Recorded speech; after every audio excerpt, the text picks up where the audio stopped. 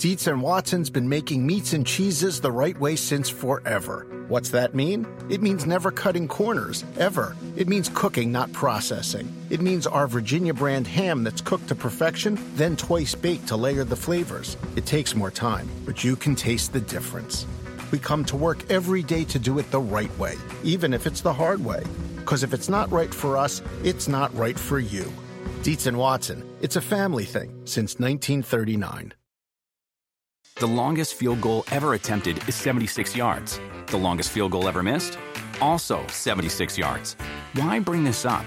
Because knowing your limits matters, both when you're kicking a field goal and when you gamble. Betting more than you're comfortable with is like trying a 70-yard field goal. It probably won't go well. So set a limit when you gamble and stick to it. Want more helpful tips like this? Go to keepitfunohio.com for games, quizzes, and lots of ways to keep your gambling from getting out of hand. This episode is brought to you by Progressive. Most of you aren't just listening right now, you're multitasking. But what if you could also be saving money by switching to Progressive? Drivers who save by switching save nearly $750 on average, and auto customers qualify for an average of 7 discounts. So multitask right now. Get your quote now at Progressive.com. Progressive Casualty Insurance Company and affiliates, national average 12-month savings of $744 by new customers surveyed who saved with Progressive between June 2022 and May 2023. Potential savings will vary. Discounts not available in all states and situations. Bill, can you foresee any scenario in which Mac Jones is 100% healthy and Bailey remains the starter this season? Yeah, I'm not going to get into a lot of hypotheticals on all different things that might or might not happen and all that. That's just, to me, a waste of time. I'm not going to sit around here and dream up, scenarios and all that. We'll take things as they come and go from there. That was a telling comment from Bill Belichick earlier this week on the Greg Hill Show, WEEI, Chris's favorite Boston area radio station. Because you're not dreaming up scenarios or hypotheticals. It's a very simple question, Bill. Your starter is injured. Your backup is playing well. When your starter is healthy, is your starter still the starter? This isn't 5 layers and levels of innuendo and speculation and if this, then this, then this float chart. This is very simple. Is Mac Jones still the starter when he's healthy? That's the question. And the fact that he didn't answer it, Chris, oh boy, could you imagine him saying something like that if Tom Brady had been injured? Hell, even when Cam Newton was there, up until the moment they cut him, he's the starter, he's the starter, he's the starter. So something weird going on with the New England Patriots if Bill Belichick isn't willing to say Mac Jones is the guy when he's healthy. Well, I'm not going to read too deep into it. Bill's not a guy that wants to get into that a whole lot regardless. He doesn't. I wouldn't be shocked, though, the fact that he didn't squash it, that he likes this a little bit to light a fire under Mac Jones's ass a little bit. I mean, Mac was not playing great football before he got hurt. I think that's the one of the things that we could certainly talk about. I mean, he was careless, certainly. The Ravens game, they had a chance to win the football game, and it was his interceptions that cost them. So I think when you look at that, he, I believe, had one bad interception against the Steelers that made the game a little closer than it should have been. So between that aspect right there, and this is New England where we know, they're into managing the game and playing a certain way, and they don't want turnovers, to where I'm sure that frustrated Mac Jones or Bill Belichick on Mac Jones' play. But we're not at the point yet where we're going, wait, maybe they should replace him. The guy took him to the playoffs as a rookie, all right? We know early in the season here we're a work in progress on offense and, showed signs of getting it going against the Ravens defense. Bailey Zappi was good last week, again, but it wasn't great. It wasn't to where I go, whoa, we got a competition here. When you watch that game back, he did good. He managed the game. When people are open, he hit it. But he's not a super talent. And then, Mike, also, the aspect of this game is, Dan Campbell was pitiful this game. Dan Campbell and Jared Goff basically were like, here, New England, get back on the winning track here a little bit. We feel bad for you. Dan Campbell, the first drive of the game at midfield against a third-string quarterback, goes for it on a 4th and 1. Literally, he might as well walked over and been like, hey, Bill, I want to get your third stringer in a rhythm. But the analytics say to go for it. The analytics say to go for it, Chris. I know. The chart says to go for it. So it was the Ivy Leaguer in Dan Campbell's ear said to go for it. It doesn't matter that it's a third-string quarterback. It doesn't matter you want to keep him out of a rhythm. It said the chart says to go for it. So I know. It drives me crazy. Instead of going, wait, let's pin this guy back and make him work under a little pressure here and go down the whole field. So, again, it was good. I'm not trying to take away. You know what I'm trying to say here. I don't think we're at the point yet of, like, let's bench Mac Jones for Bailey Zappi. Can we put up that graphic we had of the statistics for Mac Jones and Bailey Zappi just for a moment? Because I have a very important observation. They're the same guy. They look like the same guy. It's amazing to me. And when they're in uniform, it looks like the same human. Wouldn't it be wild if there is some story where they're like secretly related and they don't know about it and they're going to find out someday? It is bizarre to me how much they look alike. Okay. There is something there. And look, there's also something there. I want to be careful how I frame this because I don't really have this nailed down yet, but I have reason to believe there's something between Mac Jones and the coaching staff, and this is very unpatriotic. Yeah. This is not Stepford Patriot. Maybe that's why those two look alike. They came off the same Stepford Patriot assembly line. But I think Mac may be a little disconcerted with the quality of the coaching this year. You go from Josh McDaniels last year to this amalgamation of Joe Judge and Matt Patricia, two guys who weren't offensive coaches before they became head coaches, before they failed as head coaches, and now Matt Patricia calling the plays. I have reason to believe there's some quiet friction there that could boil over at some point. And maybe that's why Bill said what he said. Maybe he's keenly aware that Mac Jones isn't in love with the situation as it relates to how he's being coached this year versus how he was being coached last year. I can't imagine it's the same, and I'm imagining it is different. You know, I'm imagine he's had moments of going like, you know, when Matt Patricia and Joe Judge are kind of getting it figured out and figuring out how to be an offensive coach, or he was probably like, well, damn, this isn't like last year. This ain't Josh McDaniels who gave me, you know, the most detailed coaching I've ever seen in my life and then gave me like 7 little awesome inklings on the play too to look out for with the defense. So I'm sure there's like been some side eye like, wait, do these guys really know what they're doing? I don't doubt that. I don't. You know, but I can't imagine it being anything where it's distraction. It doesn't seem like it's in the, you know, Mac Jones playbook to be that type of guy there. So we'll see where this goes. We're still watching this. The big thing that Bailey Zappi has had the last 2 weeks is a dominant defense, and they've run the ball like at an unstoppable rate. I mean, the Patriots' running game right now is going where it's like, you know, they're going to run up the middle and pull the guard and smash your face, and they still do it and get 8 yards doing it.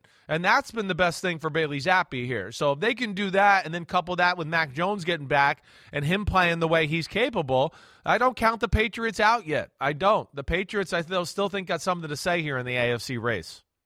Hey, we know how it goes for Bill Belichick post-2011 CBA. The first month of the regular season is basically the preseason. Right. It takes them a while to get up and running because he doesn't have access the way that he used to have access to teach his guys everything he needed to teach them. By the time we get into October, they're starting to figure it out. And a shutout, and I don't care about Dan Campbell making dumb decisions. He's made dumb decisions in other games too. Yeah. And they were the highest scoring team in the NFL. Yeah. To take the highest scoring team through 4 weeks right. and put goose egg on the scoreboard That's for right. 60 minutes is impressive for the Patriots. And you don't need high-end quarterback play if you can play kind of a Steelers situation. This is what the Steelers were supposed to be.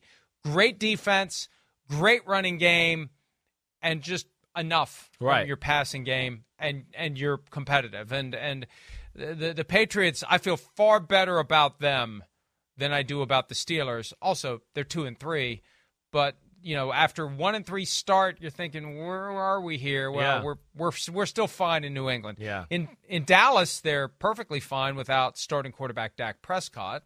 They have won 4 in a row during this period of time that Prescott has been recovering from the surgery to repair the broken bone above his thumb joint. He will begin throwing today. Jerry Jones said on 105.3 The Fan in Dallas on Tuesday that Dak has got to spin the ball. He's really got to spin the ball. And this gets back to other things Jones has said. He's got to be able to grip the ball and rip the ball without pain in that thumb. And they have the luxury, Chris, of time because Cooper Rush, thanks to that defense, is holding it together. It's not that Cooper Rush has become Troy Aikman or Roger Staubach or even Danny White.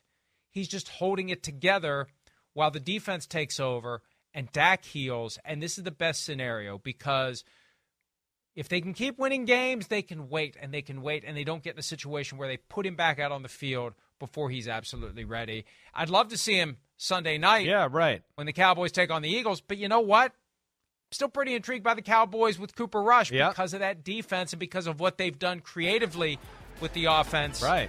Because they can't rely, as you say time and again, accurately, they're not relying on Dak to just go out and get it done. Yeah, they're playing team football instead of like, wait, we're paying this guy $45 million a year, so we got to throw it 40 times and throw for $350 to justify that contract, even though that might not be the best way for our football team. That's got to end. It does.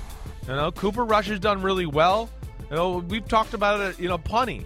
What's the rush with Dak Prescott? And, don't throw him out there at less than, and if he's not spinning the ball and can't grip it the right way in this game in Philadelphia, there's nothing wrong. Ride the hot hand of Cooper Rush. Just give Dak another week. There's nothing to go all in on right now. I know that I'm sure Dak wants to get out there because it's the marquee game of the weekend. Everybody's looking at this game. So I'm sure it's killing him, the fact that he can't play in this one. And I'm sure to a degree, this is the one where, Jerry's probably a little antsy too. Because, again, it's a 4-game win streak. The teams they have beaten all have major flaws. Now, I know the Giants are 4-1, but I think we all sit here and go, the Giants are not incredibly talented. They're just playing the right way and playing mistake-free football and all of that. And they're going to be a pain in the butt.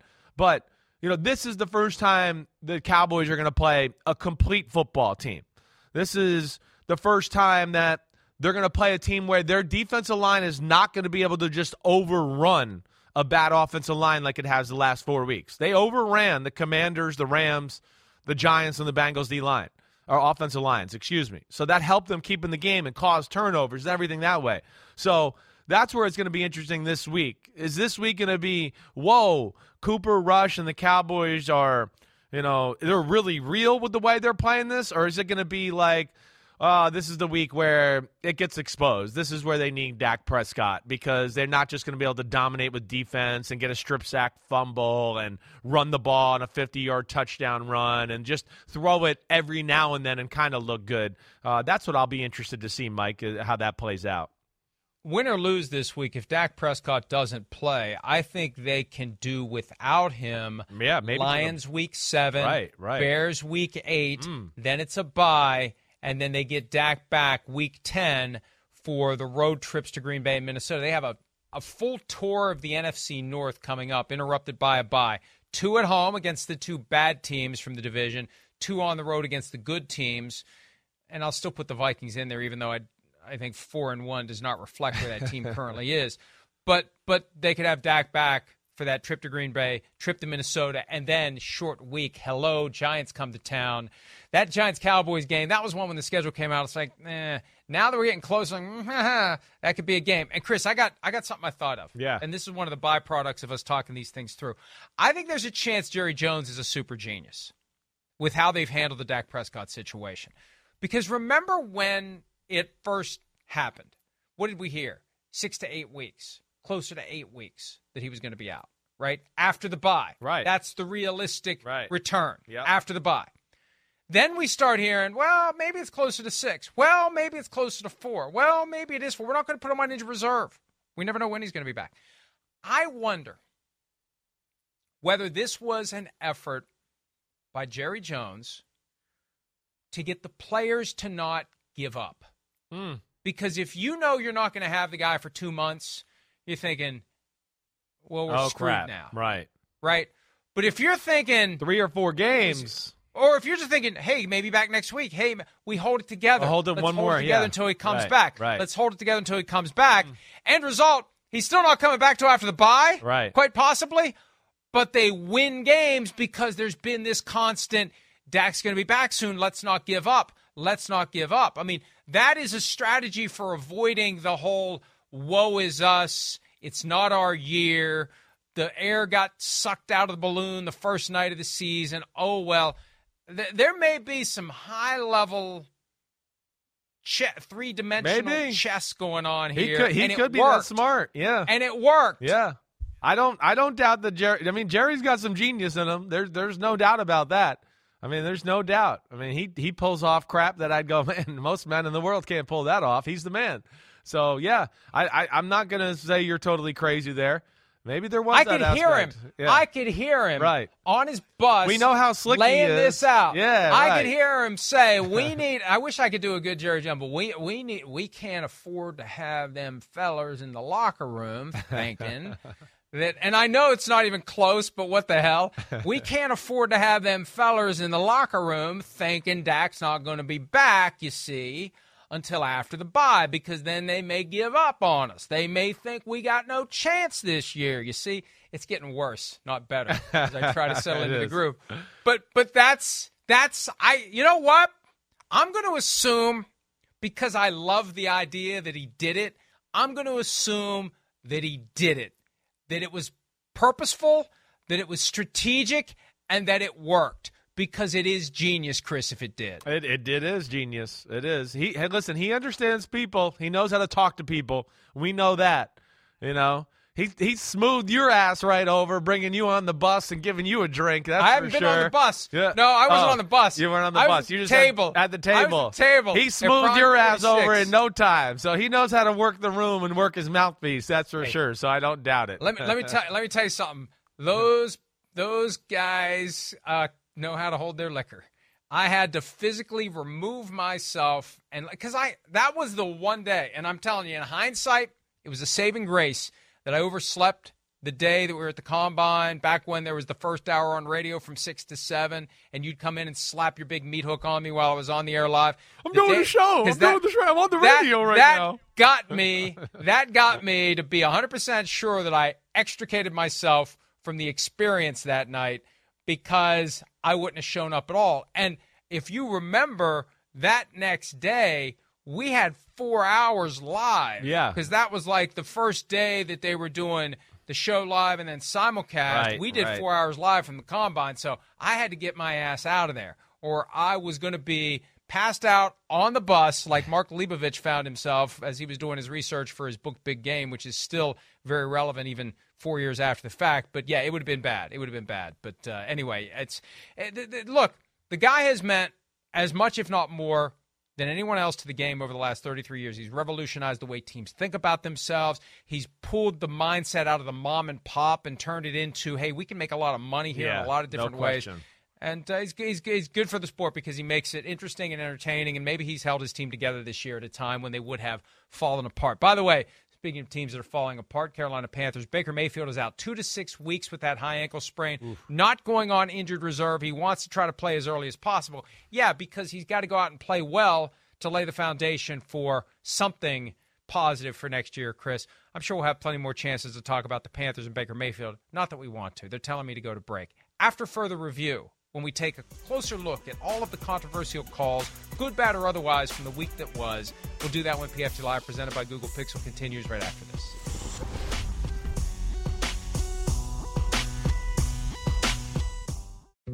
Dietz & Watson's been making meats and cheeses the right way since forever. What's that mean? It means never cutting corners, ever. It means cooking, not processing. It means our Virginia brand ham that's cooked to perfection, then twice baked to layer the flavors. It takes more time, but you can taste the difference. We come to work every day to do it the right way, even if it's the hard way. Because if it's not right for us, it's not right for you. Dietz & Watson, it's a family thing since 1939. What are your thoughts on how that game ended up with you being called for unnecessary roughness and a 15-yard penalty in the biggest spot of a game? You know, right now, I feel better, and as far as being able to talk and communicate my emotions during the game. After the game, I definitely wasn't in a good space to clearly and just like really get my thoughts across, and just feelings of how I was feeling, because one was just in not a little, but a lot of disbelief. But I mean, right now, man, just looking back on it, I mean, I still, I'm still kind of left clueless, on what I'm expected to do in that situation. Grady Jarrett, Falcons defensive lineman, talking about the most controversial call of the weekend. Very similar to what we saw Monday night, but on Monday night, the team that suffered the wrong end of that call still won the game. The Falcons could have still beaten the Buccaneers. That was a drive killer, and the drive extended because of a call that was a phantom call. Well, let me just piggyback off that just a little, too. And on Monday night, we saw Patrick Mahomes get sacked the same way Tom Brady did. That's coming up as we begin after further review. But before we get to that, there's some news. The owners meet next week in New York.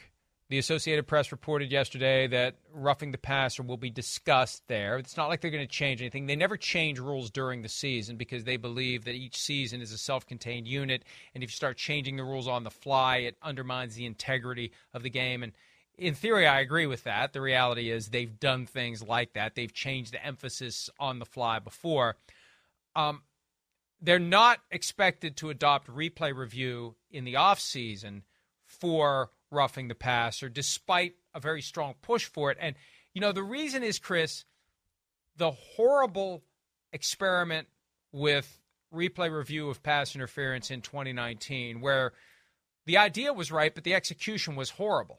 It was horrible execution of an officiating department led at the time by Al Riveron, where the standard of what they were going to do to overturn it changed 3 or 4 times throughout the course of the year. There was never a sense that they really understood how they were going to use replay review, what the bar was to make these changes. Al Riveron would do a frame-by-frame Zapruder film review, and it was just a mess. It was a mess. And because of that, now they're gun-shy about having replay review of another subjective area like this, because where do you draw the line on roughing or non-roughing? So even though that should be the outcome, it's not going to be the outcome, apparently. No, I can see that. But what they do need to do at the owner meetings here is reevaluate and start getting the word out to the referees here.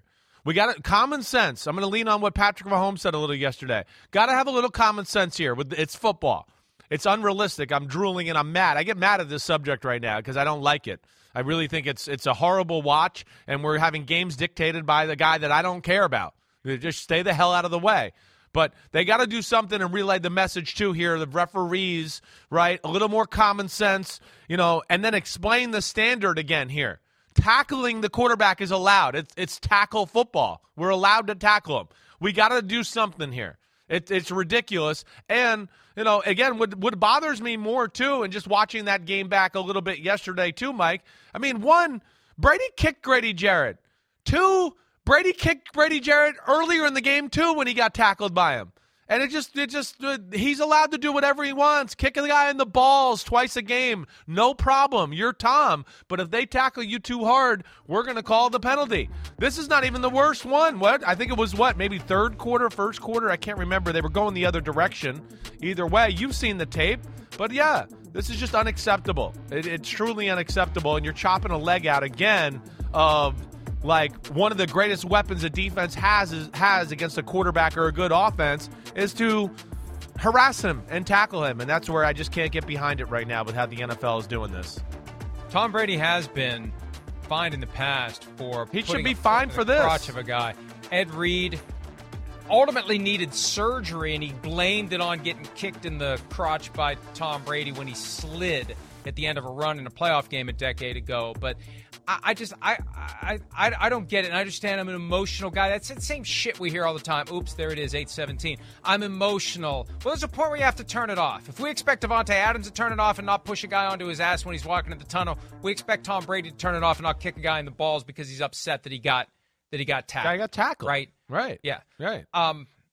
So anyway, here's the key language from the rule book. When in doubt, about a roughness call or potentially dangerous tactic against the quarterback, the referee should always call roughing the passer. That's where this all traces to. When in doubt, throw the flag. That's the message. And I don't like that. There should be no doubt. When in doubt, don't. How about when only call roughing when you see roughing? That's in doubt. Change it there. Maybe he landed on it with his full body weight, but I don't know. I have doubt. Well, what the hell? When in doubt, whip it out. Exactly. Right? Yeah. Well, when in doubt, don't whip it out, okay? I think there's, some ex-quarterbacks that would tell you that one too. So don't whip it out, all right? It's not a good thing, all right? All right. No. I didn't mean to inadvertently quote Ted Nugent there. I thought you were talking about Brett Favre. All right. So those lyrics still in my brain. When in 70s. doubt, referees, don't whip it out. I think is the song, Yep. Free for All by Ted Nugent. Yeah, keep it in your pants, referees, and I mean the freaking flag, all right? That's all right. right. All right, Keep it let's in move there. on. Yeah. After further review, the play that Chris was talking about earlier, this is the sack on Patrick Mahomes by Denzel Perryman that, if it looks familiar, it should. Watch this, the twist and the whip and the throw to the ground. Oh, he threw him. He threw him harder than he threw Brady. Oh. Unnecessarily threw him to the ground. Oh. But see, even though it kind of would have been a makeup call, I think Carl Cheffers wasn't calling roughing again the rest of the night on either team after what happened in the first half, the reaction to Chris Jones' play. But that look at that. Thank you. Great job on the split screen. That looks like the same thing. And this is the problem. When you have 17 different referees and you have 17 different standards and 17 different ways of viewing things, you're going to have different outcomes potentially because guys are going to interpret that phrase, when in doubt, always throw the flag differently. And what's the level of doubt? What's the standard in that moment that's going to formulate the I'm going to throw the flag? So not a surprise to me that happened because of the way that they generally officiate these plays. Chris. Yeah, no, I know. Again, the biggest thing to me is they got to stop this. For more than anything, it's wrong for the sport. But the fixes in crowd is loving this right now. The fixes in crowd loves it. And that's not good for the gambling era here either in 2022 either. That's the other issue. But, yeah, I mean, that shouldn't have been called on Patrick Mahomes. It should never be called against Patrick Mahomes. Patrick Mahomes will get in that position before the year's over and break out of somebody's tackle and go make a play.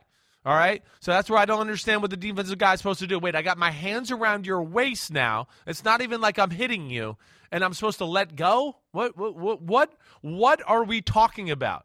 What are we talking about, NFL?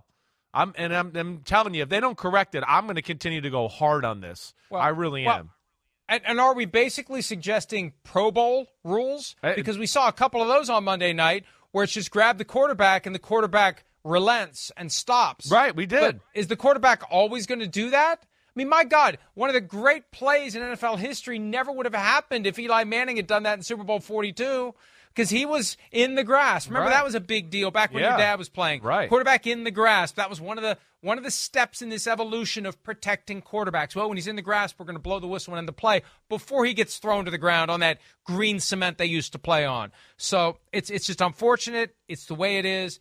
And, Chris, I don't think they really want to fix it because – and it's not, for example, Clark Hunt, the owner of the Chiefs, saying – I want my franchise quarterback on the field. It's all the owners want Patrick Mahomes on the field. Sure. All the owners want Aaron Rodgers on the field. None of the owners want to have a primetime game where it's backup versus backup and no one's going to watch and no one's going to care. They want the best players available to play because that's how you get 20, 25, 30 million people to tune in. I know, but we haven't had that issue for a long time, really. I mean, really. It's the star quarterbacks are healthy every year. Like, we're going way too far now. That's my point. I think you're totally right. I'm all for that too. But we're going into two-hand touch here. That's what I'm talking about. And that's where it's not acceptable. So that's where I don't love it. It's gone way beyond protection of the quarterback now. It's affecting the football game, and we have a guy that's just making a hearsay judgment call in the biggest moments of the game because he doesn't like it. And that's wrong. It's absolutely wrong. It's a total disservice to the Atlanta Falcons organization. It really is. They screwed them over, and the NFL can't pay them back now because of that shitty call by the ref. I'm not sure what the concept of hearsay did to get dragged into the conversation, but that's, I'll give you that. Thank you. All right. I know. I was struggling for my phrase I wanted there. The other report that emerged yesterday is that the sensitivity to roughing the passer isn't a reaction to the Tua Tagovailoa situation, and I don't disagree with that. I think that reaction comes later if and when the overreaction to Tua, where guys are being removed from play when under the old standard they would have been allowed to play. If that becomes an epidemic in the NFL, then I think we do see greater sensitivity to roughing to prevent guys from being put in a position where they feel compelled to keep them out of the game. So that could be coming. But for now, I just think this is what we've seen over the past several years, where they are very sensitive about any quarterback injury that would knock the guy off the field and out of play and out of action. And the better the quarterback, it feels like the greater the protection, although Patrick Mahomes didn't get the Tom Brady protection on Monday night. Let's look at one where, and this is the next step. This is where the box full of Pandora can come into play, Chris. Jacoby Brissett gets a call for roughing the passer. Sebastian Joseph Day of the Chargers hits him, and he does the soccer flop. And look, do we have to get to the point where we penalize quarterbacks for doing flops? Is that the next step in all this? Well, this guys try to draw these fouls by falling down when they're barely touched? This is, again, like, what are they seeing? He didn't see anything here. There was nothing he saw. See, again, this is where it's when in doubt. When in doubt. I just saw him fall out of the corner of my eye, and it had to be illegal. You can't touch the quarterback. All right. When in doubt. They're ruining the sport. They're going to ruin it. They're in danger of us going down. We're going down. You know what we're going to get this year? Rams Saints. They're going to call one of these stupid penalties in the biggest moment of the AFC or NFC championship game, and I'm going to tell everybody not to watch the Super Bowl because the team that shouldn't have been in there is not. I am. Not on NBC this year. I'm going to tell everybody not to watch. I am. First of all, you're not, and it's not going to matter. They're still going to watch. Now, I don't know, but we're going to get a complaint. I'm going to get them going. A dramatic ratings drop in New Orleans that year for the Patriots-Rams Super Bowl. Right. Dramatic local ratings drop. I don't know that it affected the overall number, but you take a major city and you have a ridiculous drop in viewership. Yeah, that's an effect. The bigger concern, though, Chris, because I don't think they care about fans huffing and puffing because they're not going to blow the NFL's house down. We're still going to watch the games. We're just going to be pissed off more often when we do, but we're still going to watch. They don't care if we're happy while we're watching it. They just want us to watch it. The bigger concern, and you touched on it, it's gambling. It's legalized gambling because this kind of stuff opens the door for a Tim Donaghy potentially to infiltrate the NFL at some point. Right. And it also opens the door for the tinfoil hat crowd to say the fix is in. Exactly. That's what I was saying. I'm hearing it right. more and louder and louder. The fix is in. They want Tom Brady to win. They want Josh Allen to win. They want them in the Super Bowl. The fix is in. It's all you see when it goes on in social media. And you know me, I don't even look at social media like that. I'm a quick scroller to get a feel for comments and things like that. And that's where, that's where they're embellishing it. And to me, Mike, here's the other part of it to your basketball thing. It's becoming a makeup call, too. Like, oh, we missed up a call, so the next time somebody will touch the quarterback and I can just call roughing the passer. Or let's go to this next clip against Dante Fowler, all right, with the Rams and the Cowboys game, okay? Because this is, they're a little out of the game, so let's help them out a little bit. All right, that's what's going on here a little bit. Are you kidding me with this one right here? I mean, this is, I don't even know, what are we calling? What are we calling again? It wasn't even a half a step. The ball's barely out of his hand. He didn't take another step. He didn't do anything wrong. But the Rams are down 22-10 late in the fourth, and this is something I'm starting to see a little in all games. It's close. They're down. Let's throw it. We'll make the game interesting. The fix is in. I'm telling you, I'm not going to let this crap slide. Look. it's not that the fix is in for the Rams, it's the fix is in for the team that's behind. Exactly. That's what I'm saying. That's something the commissioner said 10 years ago as they were getting ready to play the Super Bowl in New York. He was asked who he roots for. He roots for who's trailing. They love it. They were basking. There was an interview with the commissioner in London on NFL Network over the weekend. They were basking in the fact that all these games are exciting and they're close. They want these games to be close in the fourth quarter. They thump their chests as if the league has any control over it. They're doing victory laps over 15 out of 16 games. Last weekend were within one score in the fourth quarter. That's how you take that viewership and stretch it as deep into the 3 hours as possible. So, and again, I don't know that anyone's telling these guys to do it. And Chris, I'll go back to when in doubt, because when you watch that, you see the helmet of the Cowboys player dip down and potentially make contact with Matthew Stafford. When in doubt, looks like he hit him with his helmet. When in doubt. The rule book says when in doubt. That's what they need to. I don't like. And I remember when they did this 12 years ago with the illegal hits to the head and neck area of defenseless receivers. They explained it at first as they want the officials to err on the side of caution. And then they realized that doesn't sound good. It sounds like we're accepting errors. We don't want errors. We don't want anyone to make errors. Well, when in doubt is basically a different way of saying the same thing. Yeah, it is. The language has got to get changed. The when in doubt thing, I think you're right, is the number one issue here. It has to be taken out. What is that aspect of it in football with anything? When in doubt. That's what we're going by now? Please stop. Please stop. I'm telling you, I'm not going to let this die down, this subject, too. And I'm telling you, if it happens in the AFC or NFC Championship game, I'm going to start it. I really am. I'm mad about this. I know one area where when in doubt doesn't apply, and that's holding by offensive linemen. Because I see it out of the corner of my eye 1 out of every 3 plays at a minimum. Right. Where a guy's coming around the edge, and he's got an arm wrapped around him tight as he's trying to get around the edge. Or right about that. Or a forearm in his neck, right, pulling him back, and you don't see the flag. But it goes into protecting the quarterback again, yep. And it goes into, hey, we're going to be able to throw the ball and do that. And it evens the balance, Mike, with a deeper conversation that goes on in football right now that I've been kind of want to talk about. There's so many more good D linemen than offensive linemen in the NFL right now. It's a problem. It's why the games are low scoring. It's just the defensive linemen are overrunning offensive linemen in every game, other than a handful of really good football teams that have a really good offensive line. So, but it all, I think, plays to the same issue a little bit, Mike, that we're talking about there. We talk a lot, and especially as it relates to journalism, there needs to be a firewall between news gathering and the business side of things, because you don't want the business side of things to influence the decisions being made by the people who are simply trying to get to the truth, unaffected by how it affects the bottom line. Similar reality, I think, for the NFL. There needs to be a firewall between the game and the business of the game, because the business of the game wants points. The business of the game wants excitement, wants the ball thrown, wants the quarterbacks healthy, wants to have exciting games in the fourth quarter.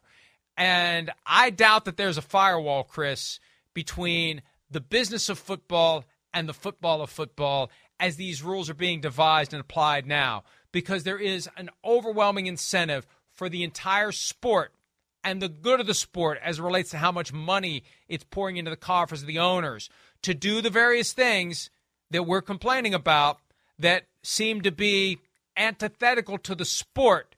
They are not antithetical to generating as much profit as possible from the sport. It's going to come back. That's that's where I think a lot of this is coming from. I think you're right.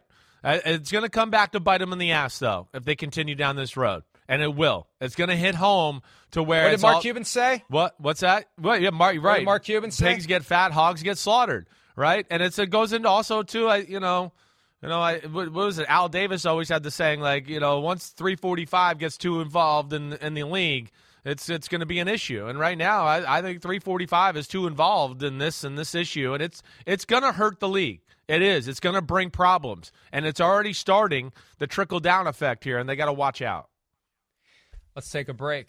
345 had no involvement in the accumulation of the PFT Power Rankings for Week 6. And this week's Power Rankings are fascinating because of some of the matchups that are looming among the best teams in the league this weekend. We'll show that to you when PFT Live, presented by Google Pixel, continues right after this.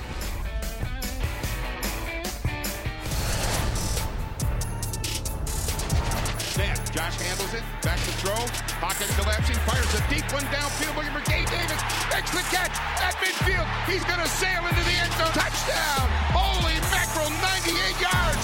Wentz takes the snap, looking, throwing, intercepted, David Long, and the Titans have shut down the Commanders at the 2. Yes, that is a hell yes. Back to pass, throws left, it's caught. Emir Smith-Marsette against his former team. Cam Jester stolen from him, and he slides down and wins the game. I still can't believe that moment. Hump Day homers, Paul Allen on the call, Cameron Dantzler stealing the ball, sealing the victory, and causing the Vikings to go up 3 spots in the power rankings from 14 to 11. But Christopher, look at the top 10, because this weekend we have, and I'll work from the bottom to the top, 6 versus 8, Ravens at the Giants. We have 4 versus 1, Cowboys versus the Eagles, and we have 2 versus 3, Chiefs versus Bills. 3 games among teams in the top 8 this weekend. Yeah, it's pretty amazing. It really is. And again, I think we're slowly starting to see, you know, the cream of the crop rise to the top here as far as the NFL a little bit. It's still amazing how jumbled together it is, but I don't know. You know, did you have any thoughts at all, the top 3, just to hit on that right away? I mean, they're clearly the top 3 teams in football right now, Eagles, Bills, Chiefs. Was there any thought of, like, how to juggle those around? Did you think of maybe making one of those one-loss teams the number 1 team? No, well, it would have been the Bills, if anybody, because of what they did to the Steelers. Yeah, because they beat them 38-3, and the Eagles had to survive a trap game in Arizona. But you know what? Every team is going to have a trap game from time to time. And the Eagles survived it. I think that's a credit to them. Sure. That's one where in past years, that team that starts off 4-0, we're really not sure how good they're going to be. Oh, okay, they lose one, especially when they have a big division rivalry looming.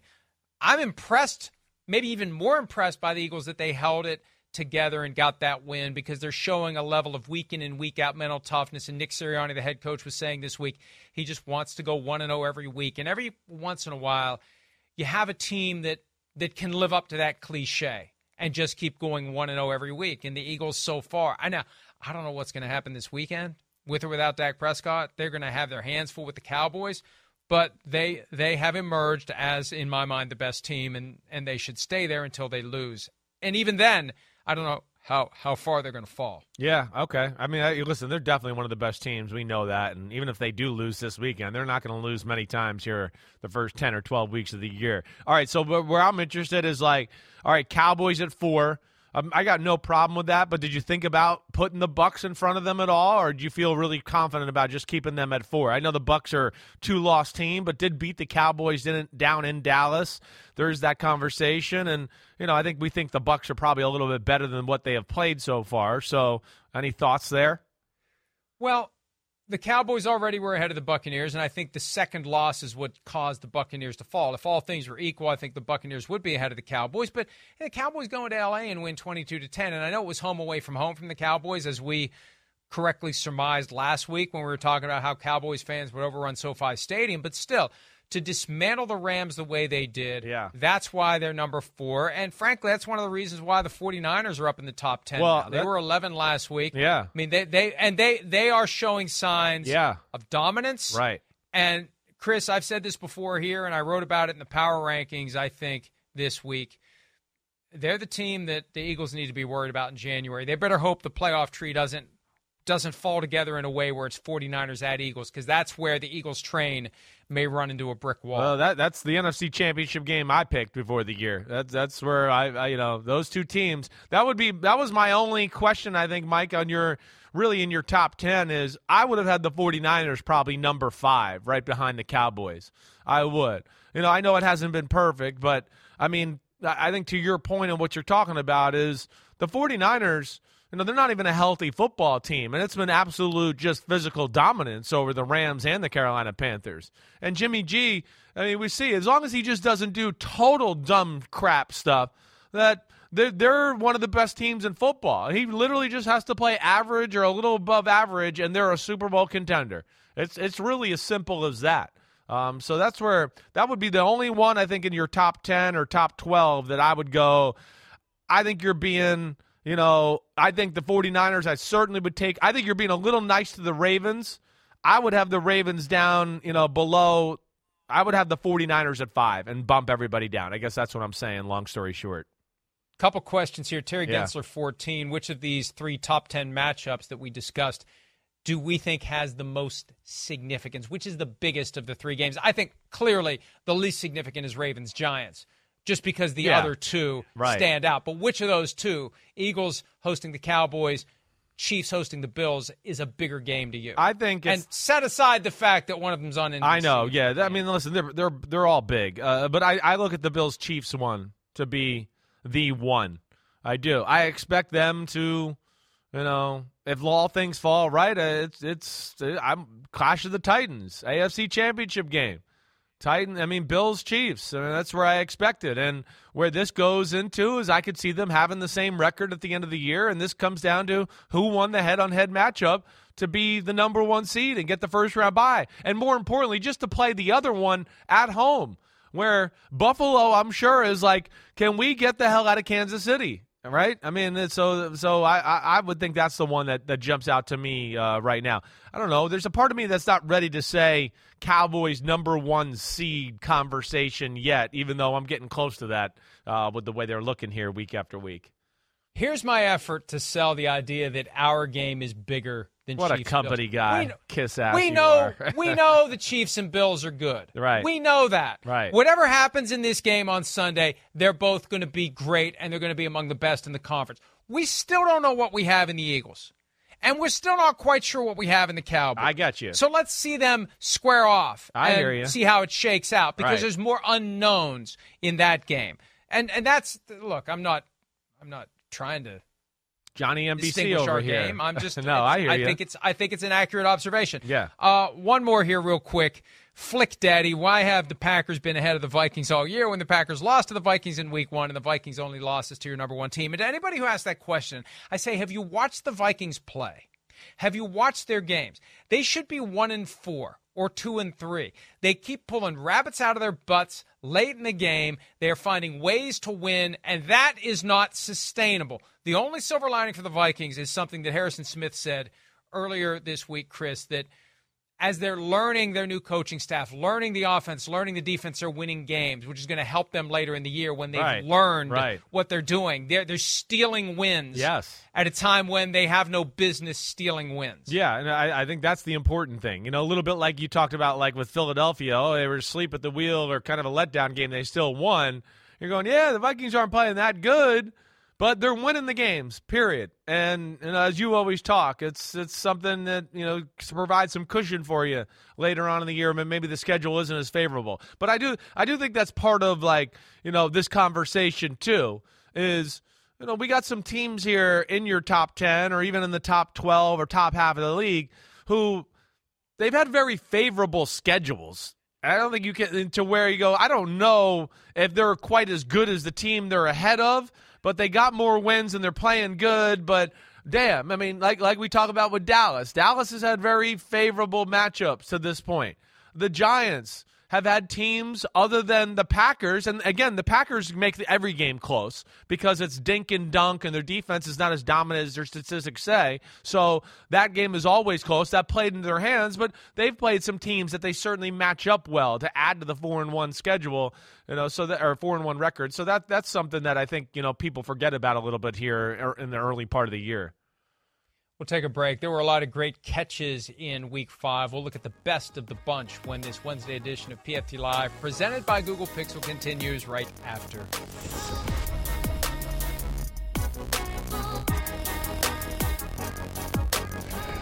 Well, first, he's not healthy yet, I don't think.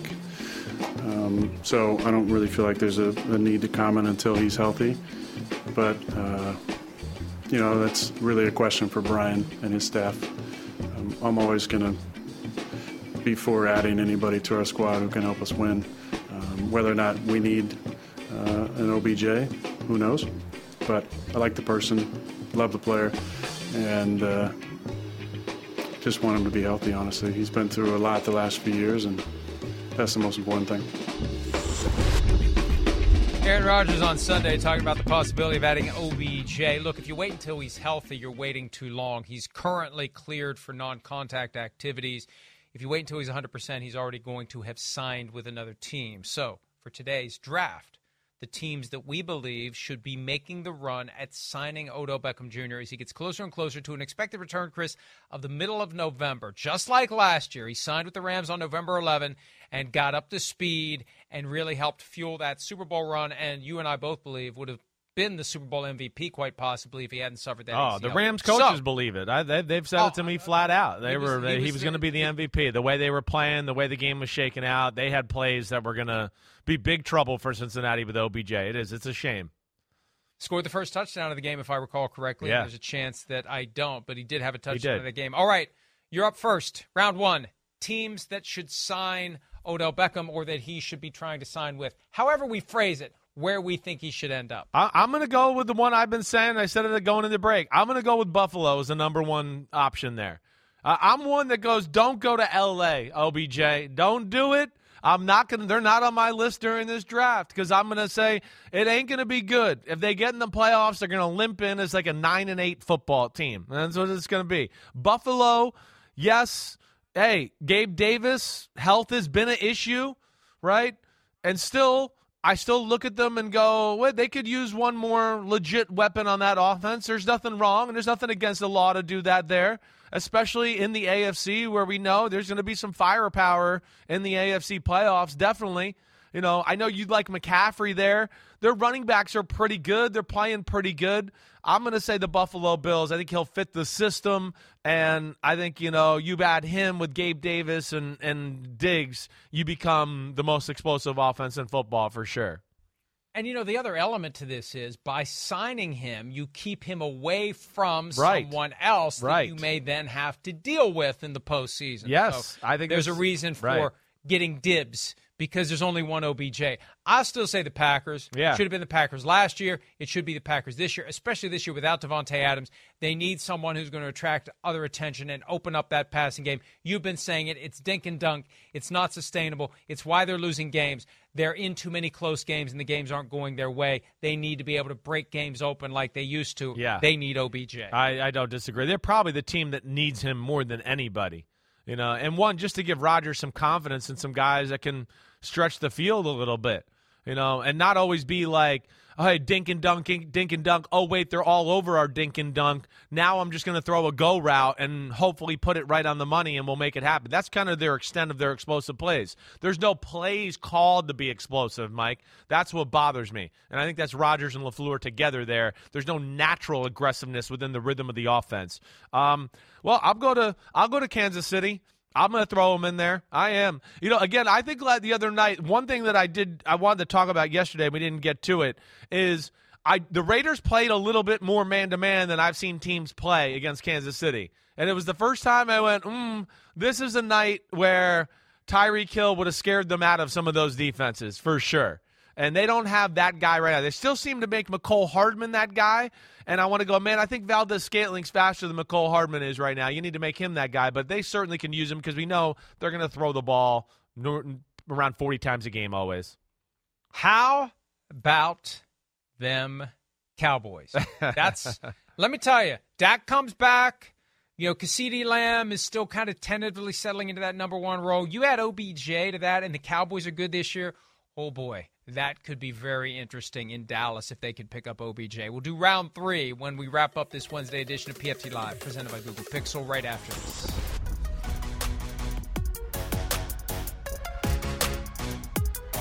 All right, one more round of the draft of the teams Odell should sign with. He gets to choose, and he needs to choose the right horse. He did it last year. Will he do it again this year? Chris, who do you have in round 3? Yeah, I'm a little up in the air here. I mean, the Giants need him, but if I was Odell's friend, I'd go, well, don't sign with the Giants. I'm not sure that offense can really get going and throw the ball the way you need it. I'm going to throw a different one out here. There is one team, of course, and I'll let you have them. I think you'll go there next. I'm going to go the Baltimore Ravens.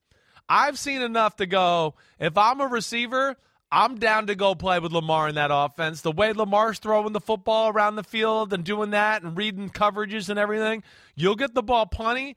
And I think you'll be the number one guy there for sure. I'm going to throw the Ravens in the mix. I didn't expect to, but I'm going to do it.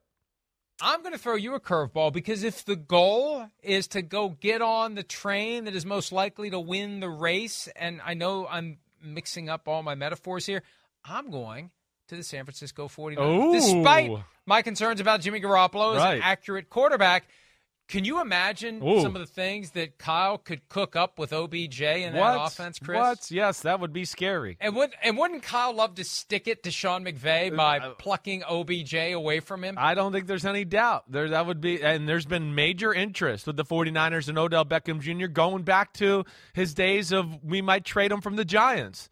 So, I don't think that would be out of the realm of possibilities. The 49ers are always looking to add a superstar to their football team. They just haven't been able to pull it off here the last few seasons. And they are moving toward being high-level contenders in the NFC. And, again, that's what Odell Beckham Jr. should be looking for. We'll be looking for you tomorrow morning, getting you ready for Week 6. Thanks for some of your time today. Have a great Wednesday. See ya. The longest field goal ever attempted is 76 yards. The longest field goal ever missed? Also 76 yards. Why bring this up? Because knowing your limits matters, both when you're kicking a field goal and when you gamble. Betting more than you're comfortable with is like trying a 70-yard field goal. It probably won't go well. So set a limit when you gamble and stick to it. Want more helpful tips like this? Go to keepitfunohio.com for games, quizzes, and lots of ways to keep your gambling from getting out of hand.